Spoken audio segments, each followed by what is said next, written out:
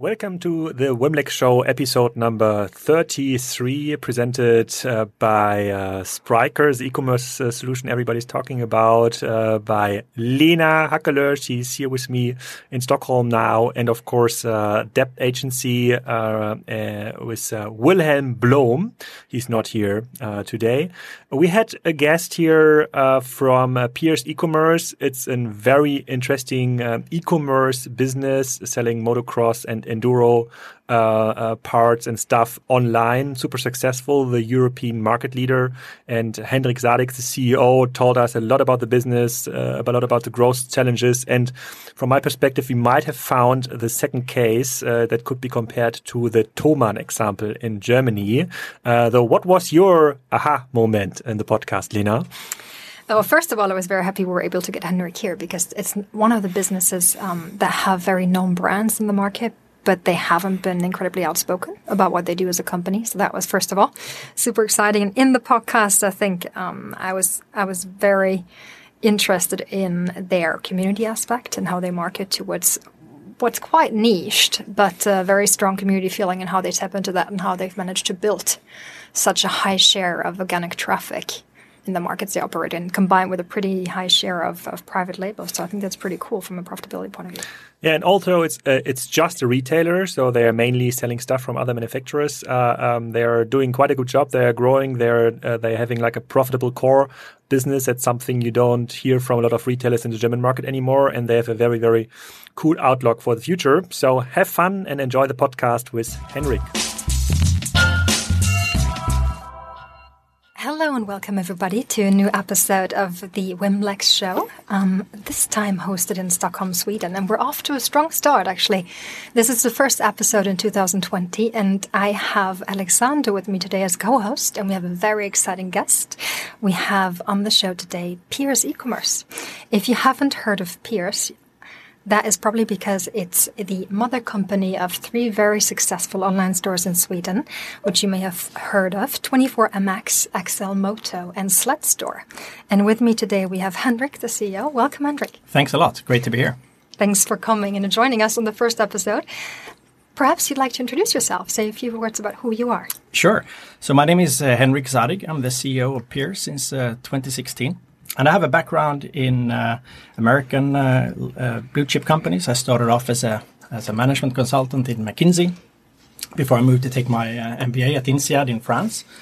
And then in 2001, I joined American Express in London and stayed there for a long time, 11 years in fact. And Amex is a terrific company, and it's a great leadership school, and I had several roles there. But for the last 5 years or so, I was the global head of digital marketing, loyalty, and platforms. And during that time, I had a lot of experience in starting and scaling up global businesses. And then in 2012, I was receiving an offer from Staples in Amsterdam to head up their European online division. So I took the family and my wife and 2 kids and the cat, and we moved to Amsterdam to take on this new role. And Staples at the time was the world's largest office product retailer. But also, not everyone knows this, it was at the time the world's third largest e-commerce player after Amazon and Apple. And then clearly they were overtaken by a number of players since, but still a sizable e-commerce player. And then in 2016, I got in contact with Pierce. And I realized I learned they needed a CEO who could guide them and lead them through a scale-up exercise to accelerate growth, but also to build capabilities and improve processes so that they could become a more mature company and reduce the dependency on the founders. So I thought that was a great opportunity. It sounded like a lot of fun. So I decided again to take my wife and the 2 kids and the cat, and we moved to Stockholm and returned back here after having lived abroad for 15 years. And now you're petrol head in e-commerce. I'm a petrol head in e-commerce, exactly. Exciting. Tell us a bit more about Pierce. Well, Pierce, as you would expect, was founded in a garage by the 2 founders, Stefan Rönn and Daniel Pedersen, in 2008. It's an online pure player. It's headquartered here in Stockholm. We have about 400 employees in total spread across 5 offices here in Stockholm, Aura, but also in Poland and in Barcelona in Spain. And we are active in, as you mentioned at the beginning, 3 niches with 3 different online stores. So 24MX is for off-road riders, that is motocross and enduro riders. The second and the fastest growing store is XL Moto, which is geared towards on-road riders, street bikers. And the third one is for sled stores for snowmobile enthusiasts, primarily aimed towards the Nordics. And we have a huge assortment, about 200,000 SKUs. We sell gear, parts, accessories, and streetwear, not the actual bikes. And just a quick jump in here from my side for our German and Austrian listeners. So I understood it's a little bit in the area where Luis is in Germany, but you're focused purely online, or do you run any stores? Now we are a pure online player. Actually, we do have one shop as well in the headquarter here, but it's a very small part of our operations. It's an online business, and we operate all across Europe. We have stores, online stores in 17 markets. And in fact, we just opened up a global store as well. So we now ship globally as well. And why it's 2 brands? So I think the target group must be very similar from XL Moto and 24MX. Maybe we can use the opportunity to greet Sebastian Diemer, who's like a seasoned founder in Germany and very, very active in the motocross area, which you can follow on his Instagram account. The only one I know who's doing this stuff. Okay, great, yeah. But why you're running like 2 websites for this? No, I mean, we have 3 in total, as I mentioned, right? But in reality, there is less overlap than you think.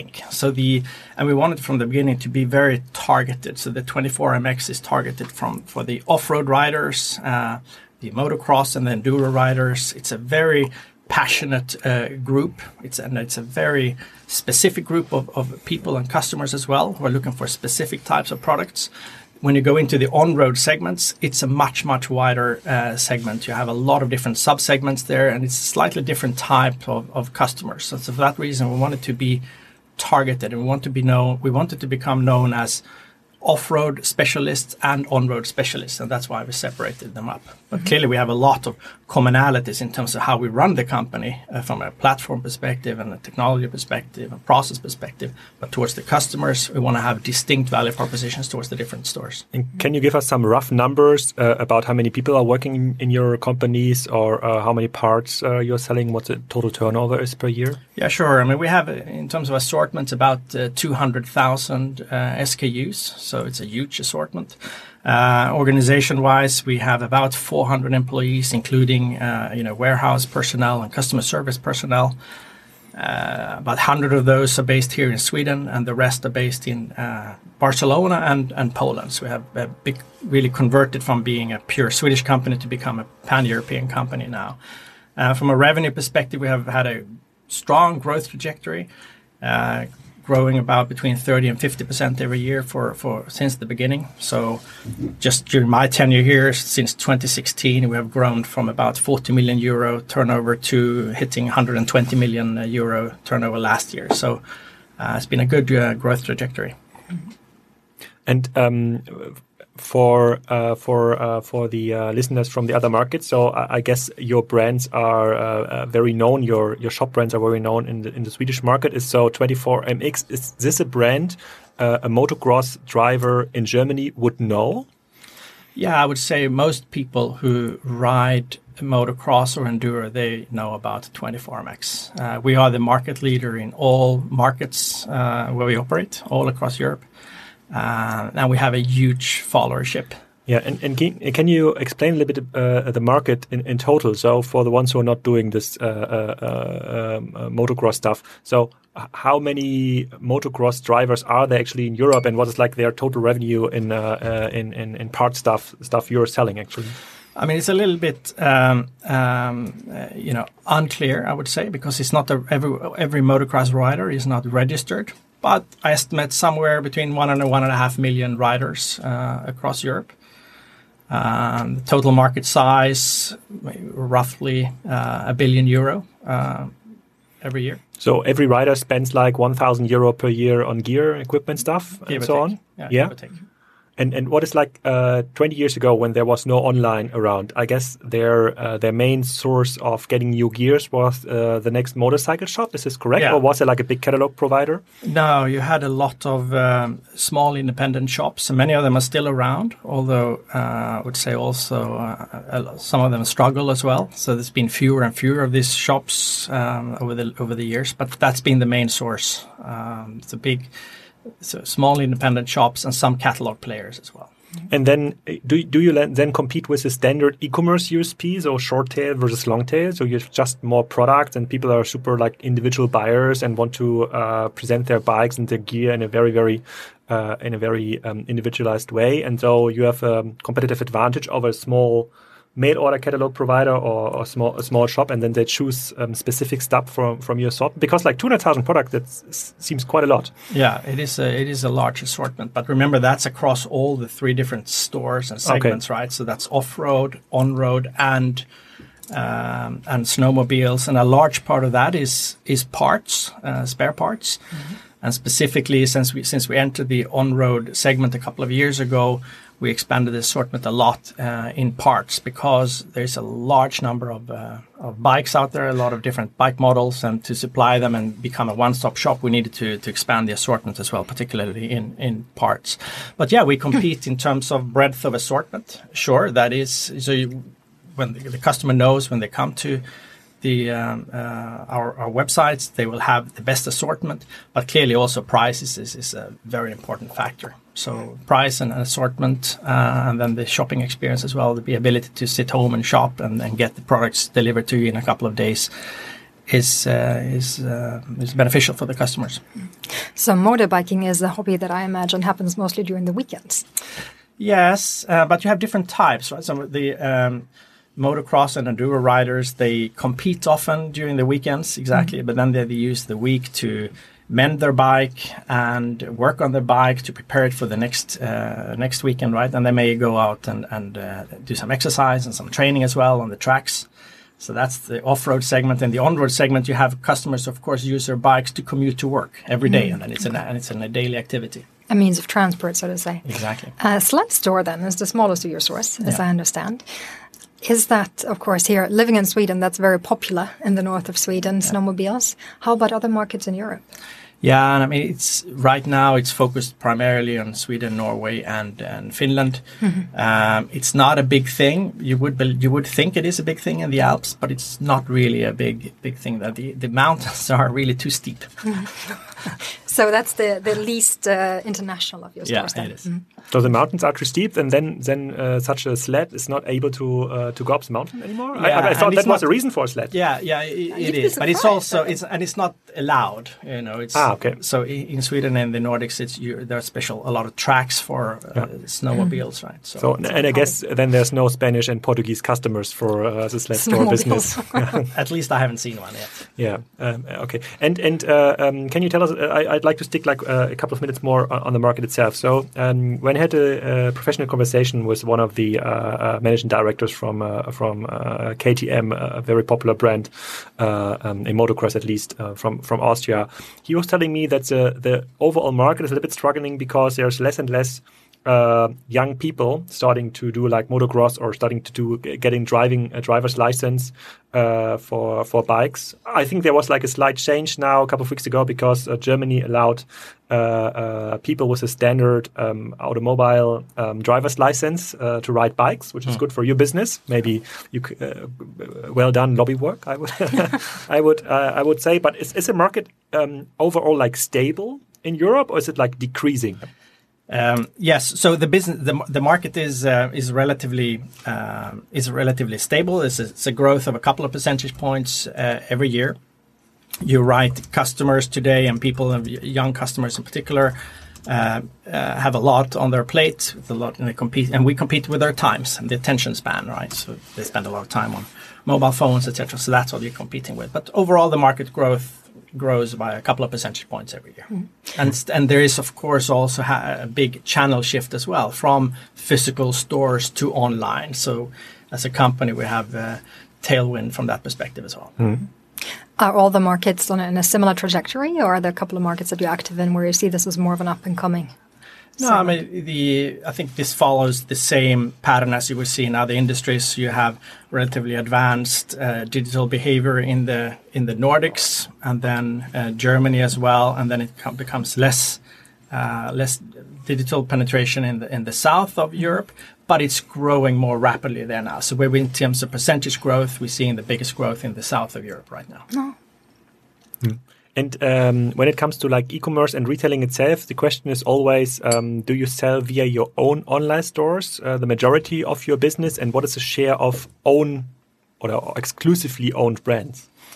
Yeah, we sell, I would say, primarily through our own stores at the moment. We're not a big player in the platform space yet, I would say. We focus on making sure that our sites become the destination for our products. And own brands is a very, very important part of our offering. So, in fact, over the years, we have developed a private brand factory. We invest a lot in having processes in place so we can develop many new products. We have thousands of own branded products today that we sell under 11 category specific brands. And that represent about 40% of our total sales. So it's a very important part of our offering. It's what makes us unique towards the customers. And we complement that also with a large selection of personalized made-to-order products as well. So we sell personalized shirts, bags, personalized seat covers, wheels, and decal sets, etc., so that people can customize their bikes and make them feel their own. And together with all the external brands, we are then able to offer a one-stop shop and a one-stop destination for customers for whatever they need for the sport. Yeah. So, and actually, the challenge we are seeing in other industries that are in the same trajectory from brick and mortar to online comes a lot from the failing initiatives, I would say, from the manufacturers. So usually manufacturers are used to sell the products to retailers like you, or to Louis in Germany, or to the Otto Group maybe, and it's kind of very localized business, and they have like distribution infrastructure for every market. And now as companies like Amazon or Bol.com are entering the market, they're really struggling in their distribution strategy. And then they're in a situation where some of their retailers are pushing the products to a very low price via Amazon or via eBay, which leads to decreasing prices all over the market. Do you see the same struggles with your manufacturers you're working with, or are they a little bit more advanced? Yeah, I see the same challenges. I think historically also we had a challenge to convince the suppliers to sell to us and to offer the products through our online stores as well, because they wanted to protect the physical resellers. I think that train has gone, so we're beyond that right now. But still, I would say that several of the suppliers are struggling a bit with their distribution strategy. They're dipping their toes into a lot of areas. Because if I would now talk to a manufacturer of motocross helmets and ask him about, okay, what is your digital strategy? Then he would say, yeah, Alex, we know that brick and mortar is a little bit failing and there's like online players. But, we believe we are the source number one for motocross helmets. We want to push our website. We will implement an exclusive assortment. You can only get the smart helmet. I don't know if there's a smart helmet thing in the market yet. A smart helmet thing on our website, and providers like Euro companies, they are only getting like the last season stuff. And then if they try this, they start realizing that it's not that easy to attract traffic at first. But what's even harder right now is to retain traffic.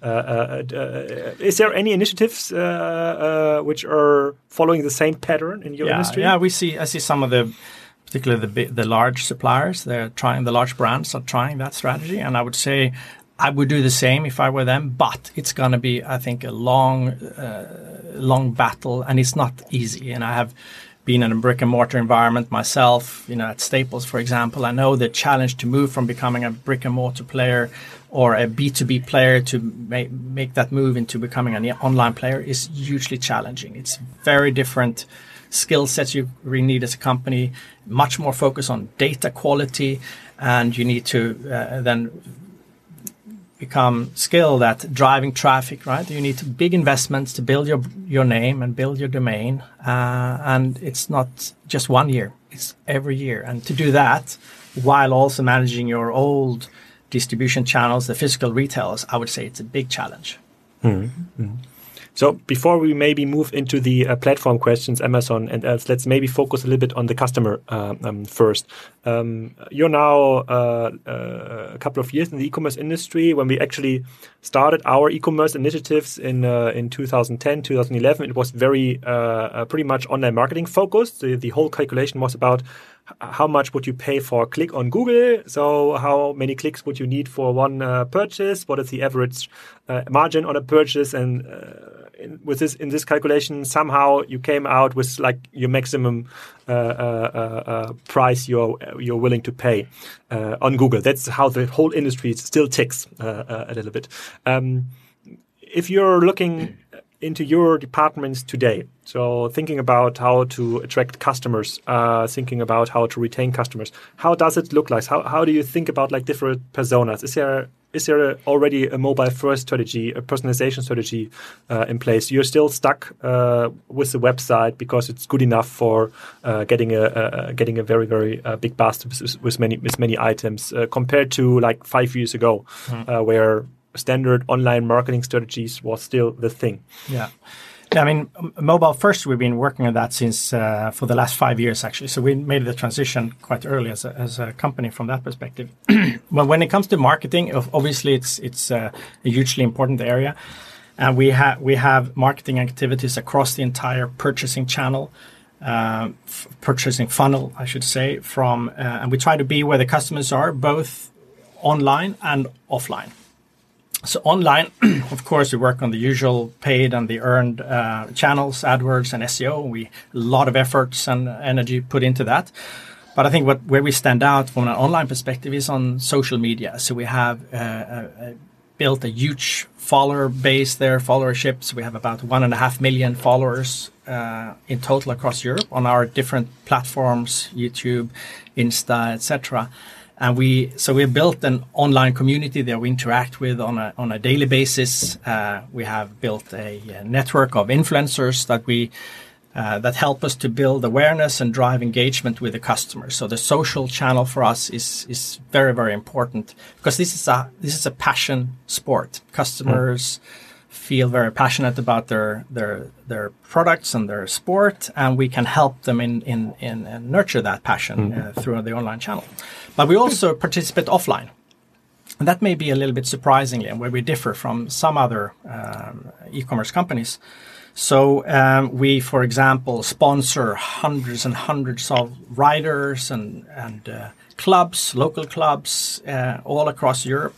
We participate in countless of events on a yearly basis to be where our customers are, because our customers are at the tracks during the week and during the weekends.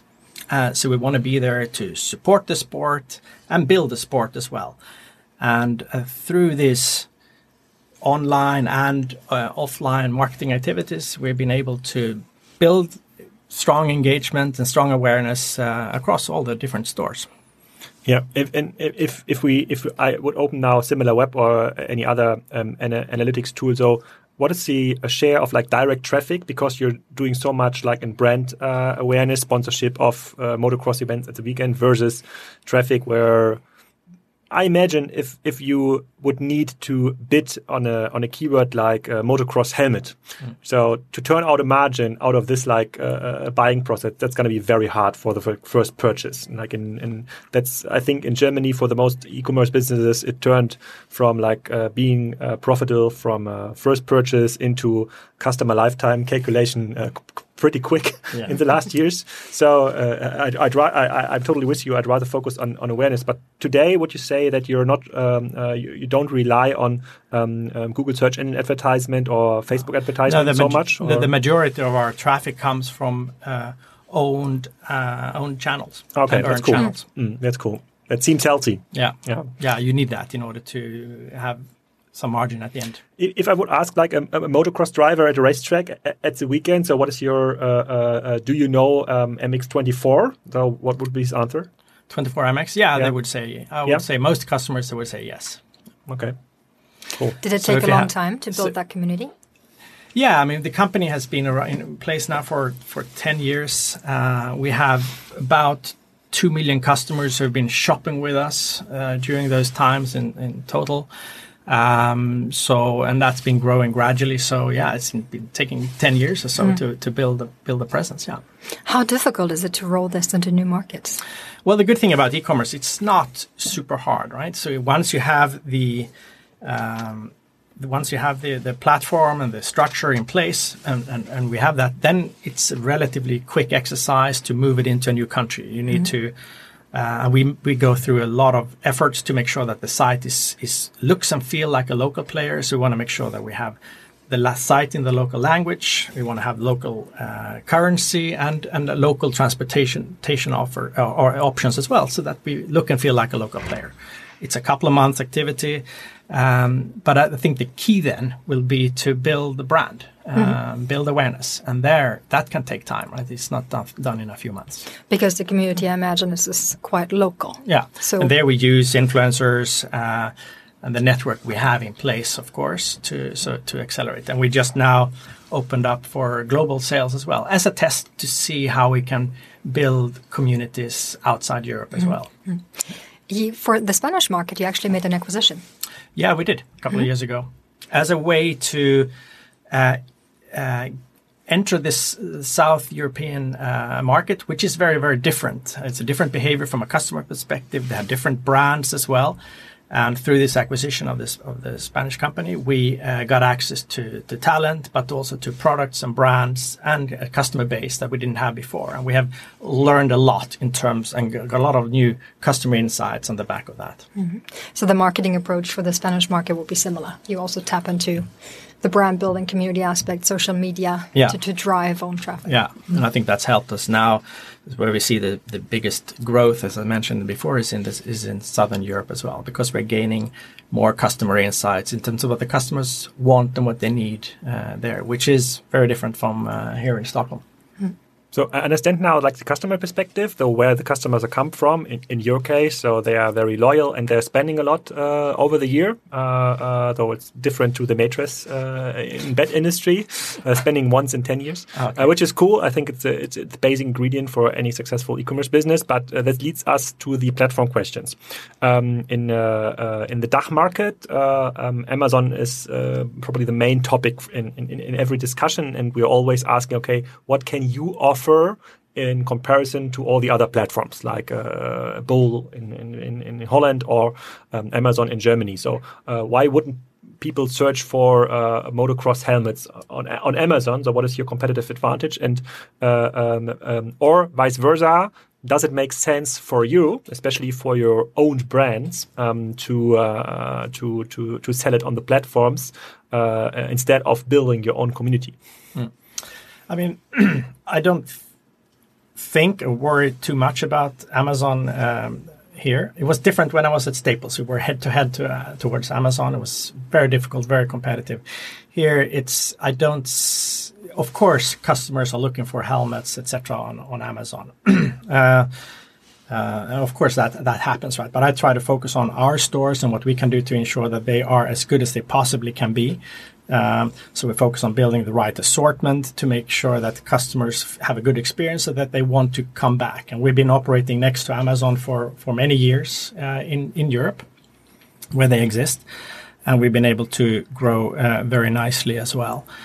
Do we sell on Amazon today? Yes, but very, very small volumes. And we try to more as a test to test the data feeds, etc. Yeah, what I try to find out in Germany now, within like the expert scene, there's a saying: either you are like the dominant marketplace in your niche, not the dominant market. You are the dominant marketplace for a couple of categories, or you are this super successful niche provider. So there's one example in Germany which is very popular. It's called Thomann.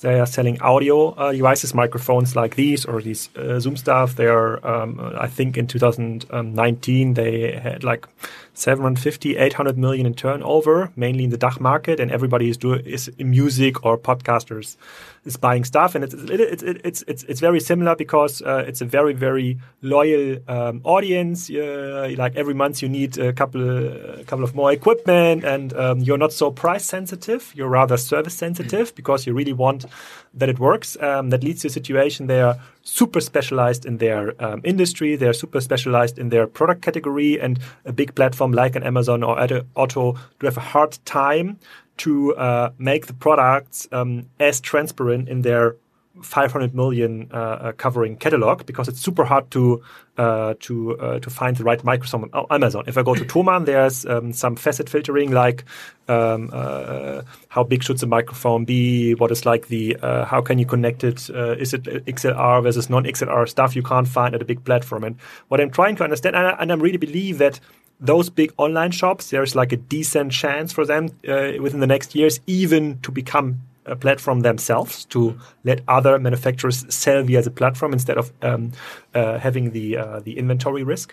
And that's what I like to understand a little bit in your case. So is the market actually big enough, and are the customers loyal enough to stay competitive with your own platform, or from a certain point do you have to sell your helmets or your gear via Amazon or via Bol or via Otto? No, I think the market is big enough, and in fact we operate in effect like a platform today. We have a lot of our suppliers who are selling the inventory, selling products through our site and keeping the inventory at their site, right? So we don't need to stock them, right? So that's an important part of our business model. And I think to be able to compete and make sure that the customers have a good value proposition, a good offering on the site, we go through heaps of effort to ensure that we make it as easy as possible for customers to find the products. Because even on our sites, we have an assortment of, as I mentioned, 200,000 products. It's enormously hard to find the right product. So what we do is to make sure that we have the right content. So we have rich content. We write product descriptions ourselves. We have product videos, buying guides, etc., to help the customers select the right product. But also we have a very clever tool that's called the Fit My Bike tool. So since we have so many spare parts and there are many bike models out there, what you do is you go in and register your bike with the brand, the model, and the year, and the engine will select the types of products that will suit your bike, and we guarantee that it will work. And that we see being used a lot by our customers, and it's a proprietary tool that we've developed over many years, which separates us from a lot of other players in the industry. I have one question on this topic, and then I hand over to Lena. So, do you know your market share, your online market share in your industry in Germany on the DACH market? Yeah, I mean, overall in Europe, we think we have about a 20% market share in online on 24MX. And in the on-road segments, it's in the low single digits. And what is like the biggest barrier of increasing this market share to like 40%, 50%, 60%, let's say in Germany over the next 5 years? I mean, we're still growing 30% every year. At least last year, even in 2019, we grew 30%. So that's probably twice as fast as the industry overall. So we're gaining market share. And I think we need some time to get up to the levels you talk about. Oh, okay. And this growth, where does it come from? So is it like because you've added so much new products, or it's an assortment thing? It's like you could decrease prices and being more competitive in the market, like it's a price thing, or did you just swallow up some competitors? Yeah, no, it's coming both from expansion of the assortment and from acquiring new customers in the market. And do you think there's kind of a tipping point where you're so big that for any other competitor selling like the same assortment, not 200,000 products, but 20,000 products, he's going to get out of business, or just selling via Amazon? Is it like seeable in the future? Yeah, I don't know. Hope for, definitely. We'll see that. What I do know is that these are very fragmented industries. You have a lot of small players, both on the supplier side and on the retailing side. So it's very fragmented, and I would think it's not sustainable for many of them. Okay. Yeah. I actually want to throw in a curiosity question because Alex and I are forever joking about the fact that in Sweden you can find so much data about just about everybody, including all kinds of personal data. But also, of course, there's various other databases. And I know there's another car parts supplier here in Sweden. And what they offer is actually look up through your license plate number. So you can go and you can enter your license plate number and then they'll show you the right rims and tires and everything suitable to your car. Is that something that you guys offer as well? Yeah. Or is that not possible maybe in motocross? Yeah, no, it's in motocross it's not possible since the bikes are not registered.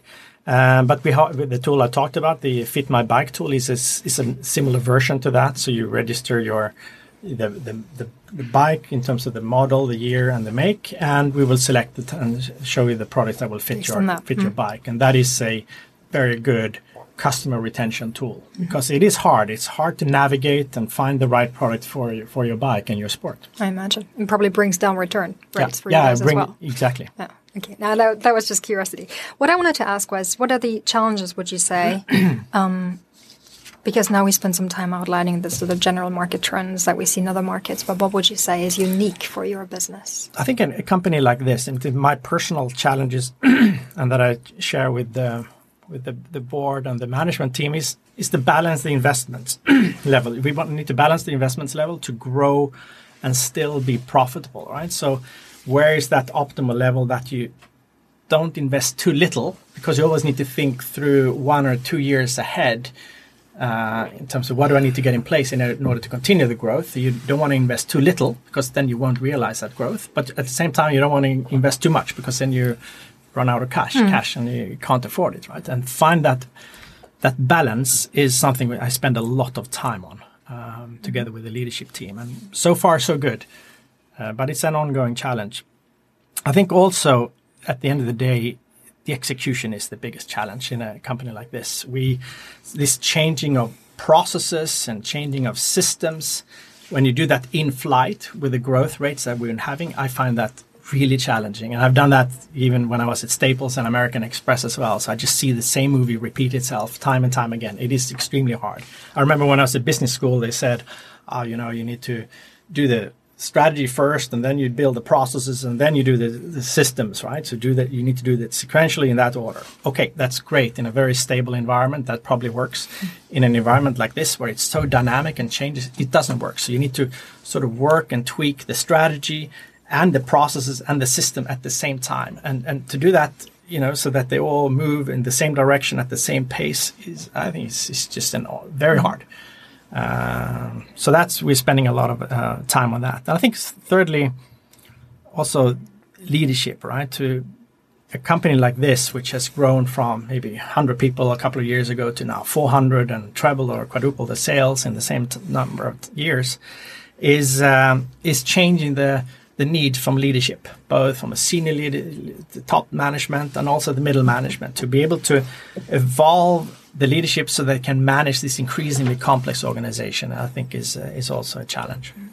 And your setup is a bit, not special, but you entered the company in 2016, taking over from the founders. So I imagine you've done a great deal of work professionalizing structures and bringing a bit more of a corporate angle to the business as well. Yeah, a lot. We've worked on, I think, every facet of the business. Clearly, we've talked about how we expanded the assortment and the marketing, but we've done a lot of work also on the capability side. We have upgraded our entire tech stack, in everything from the PIM, the product information management tool, to the front end, to the forecasting systems, to CRM. So all of that.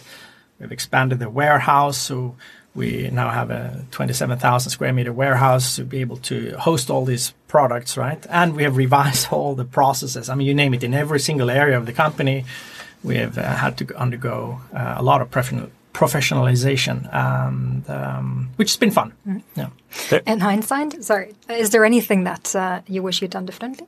Any mistakes that you feel, that would have been better to do differently? Or I think getting more on top of the data early on and set specific rules and framework for your data early on before going into a lot of platform changes, I think is key. I wish we'd done a bit more of that. We could have, speeded up some of the tech implementations that we've been working on over the last couple of years. There's a saying in our podcast when it comes to e-commerce business model that says it's not about what you sell anymore, it's about how you sell. And how you sell is really differentiated through your IT capabilities. So data is like one thing, but it's actually how fast are you in rolling out new front-end functionality? How fast are you with your mobile strategy? Because like from a strategy level, everybody is on par now in Europe, knowing where to go, what kind of marketplace platform strategy, the differentiation really comes. So who is able to roll it out really fast? And this leads to a situation where companies with a very high focus on IT, so front end, back end, a little bit ERP, but mainly shop and mobile, are becoming the leaders in the industry. If you look on your like 400 people in the company, so how many people are working actually for the IT side? Could be like warehouse applications, but mainly like web shop, mobile application, data, BI. How many are those? 50, 60 people. 50, 60? So, because I wrote an article a couple of weeks ago on Kostenzone that says if you look at Bol.com, for example, they have 2 billion in revenue, 1,000 people are working in IT. They're very, very fast growing and bigger platform ones. They're employing one IT FTE per 2 million in revenue. Do you see the same trend in your business? So is the IT department, the data department, is it growing faster compared to the department of people buying stuff, for example? Yeah, it is. It is clear we have had to invest a lot in upgrading the IT, not just the tools, but also from a people side as well to get the right skill set in, and we're not done. Same with BI. I think when a couple of years ago we had no one working on BI. Now we have a team of experts working on BI, and it's helped us a lot. We have so much insights, and now I can follow in real time customer lifetime value per cohort, for every new customer we acquire, for example. And I see that this area is just going to grow. But would you say then that your business is that is another article, and I'm pretty much into this topic right now. That's why I'm asking this question. I've described that there's like 3 generations of e-commerce business models. So the first generation was like the first Zalando, AutoDE generation, where it was really about hosting a web shop, still owning the whole inventory and customer risk. So buy stuff from the manufacturer, selling it with a markup to the end customers, and this kind of a retail margin was your main business model. And then it morphed into some marketplace business models where like companies like Otto or Amazon realized that it's better to have like a much bigger assortment. So from 200,000 to 2 million products. You can't build this warehouse anymore. You need to outsource the inventory risk to the manufacturers and saying, okay, I only buy the 2 best-selling helmets from your assortment, and the 10 other helmets, the more niche helmets, we are also selling via our website, but whenever there's an order, we need to ship this from your warehouse. Morphing to the third generation, where it's not about the product margin anymore, it's only about selling services to the manufacturers, saying them, okay, on 24mx.se or DE, we are offering you advertising space to reach the customers. We are offering your financing, logistics stuff.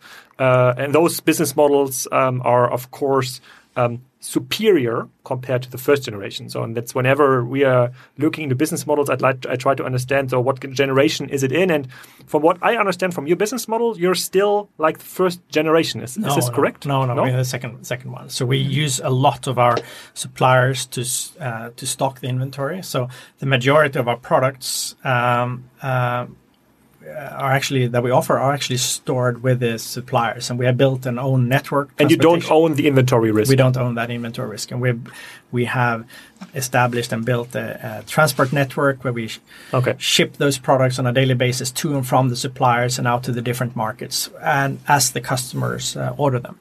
And that is, of course, helpful as well. It makes the delivery process faster, and it reduces the risk as well for us.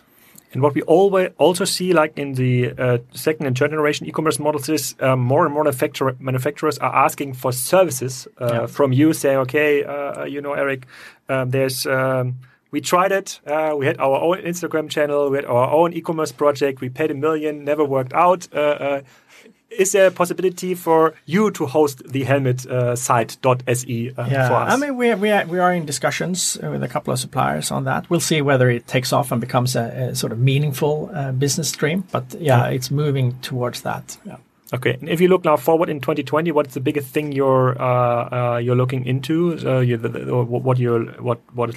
What's going to be like the big bang for your business in 2020? What's on the map? What's on the map? I mean, I think there's still growth for us to be earned within these markets where we operate now in Europe. So I think just doing more of the same will help us to grow. I think. We are having a lot in the pipeline in terms of growing our private brand range. So that is, I want us to become more and more unique to differentiate from all the others. So we have lots in the pipeline on that. And then we have made a number of investments in new platforms and data structures, etc., that we are going to now use towards improving the customer experience. So that is, those are the sort of the three key priorities. And then over time, I can see us growing more on a global basis as well. So we are now testing it, and we'll see how it goes and where it takes off in which markets, and then we may put some more marketing ammunition in those markets where we see traction. And knowing if there's a lot of like German-speaking listeners listening to the podcast now, is there anything you want to approach them with? Any new employees you're looking for in the German-speaking markets? No, we're always looking for great talent. We don't have an office in Germany now. We have our office here in Stockholm, in Poland, and in Barcelona. But do have a look at our career site. We are looking for a lot of people in IT, data, marketing, purchasing, for example. What are like the three key disciplines in these three offices? So what are the people doing in the Barcelona office, for example? In the Barcelona, we run our customer service operations from there. All the translation work is happening in Barcelona. In Poland, we do a number of things. We have our whole accounting function in Poland. We have a lot of the IT development, front-end development happening in Poland, for example. We have some marketing activities also happening in Poland. So we have a big operation there. And the warehouse is also and all the warehouse, of course, is happening from there. From there too. So there's no warehouse here in Stockholm? No, we only have one centralized warehouse in Poland. So we use that one centralized warehouse to serve all of Europe and globally as well. Okay, but isn't there like for snow sleds, even though it's like it's a very tiny market, if they need like a replacement part for the sled, they usually need it like at once. Yeah, I mean and our delivery times typically between 2 to 5 days is what we are able to serve all of Europe, and we also offer an additional next day delivery service for an additional fee. Mm-hmm. So for those urgent cases when you need the product tomorrow. Okay, I try to wrap it up a little bit from my perspective as we are heading now into the 50 or 60 minute mark already for the podcast. Maybe Lena has some questions left, but so you're like an e-commerce business evolved from e-commerce 1.0 now in clearly in 2.0 stage with a very, very healthy growth above 20%, even 30%. So you're gaining market share, and you're like financing this growth by yourself, not by external investors. Well, we are a PE owned company. We have external funding as well to fund us. Okay, and you're very, very dominant all over Europe, but you're not in the US market or South American market yet. We have just opened up a global site, so we take orders from the world, with exception of a couple of countries. But that's more in a test phase at this stage, and we'll see whether we're gonna. In which markets it takes off and where we will put some more marketing investments. So maybe I found now the second example to Thomann, because that is like the example which is very stressed already in the German market. So who can survive next to Amazon? I need to think a little bit. I need to digest the information, but it sounds very, very promising actually. Yeah, I hope so, and I think so. That's what we're working towards. Mm-hmm. Do you have questions left, Lena? I think we've covered most of it, actually. We had just to repeat, I'm not sure that we've actually said it on the podcast.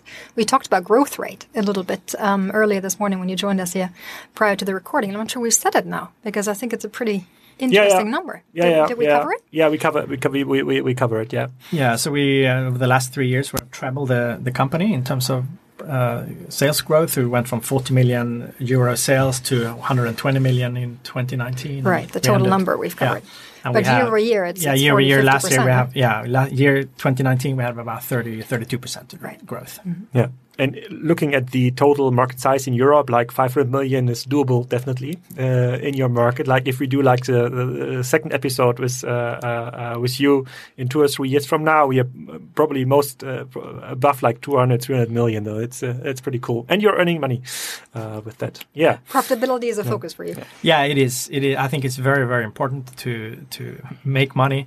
I know there's a lot of smaller e-commerce companies out there who struggle today with profitability, and I think it is a problem in the industry overall. I want to make sure that we run this as a safe and stable operation so that we can have a sustainable company, and for therefore profitability is indeed important. Very cool. Thank you for your time being guest in our podcast. I'm pretty sure there's going to be a lot of questions when the podcast is going to be on air, and then we'll forward those questions to you. And greetings again to Sebastian Diemer here. We'll have to bring you back. Thank you very much for hosting me. Thanks for joining us. So Thanks. Bye. I hope you enjoyed our talk with Henrik, and you agree with our assessment that it's a very exciting case. Looking forward to next week, we'll actually be hosting Askiet, a Swedish fashion company founded here in Stockholm, Sweden, and we have the founder August joining us, telling us all about it. So hopefully, we'll see you again or hear you again next week.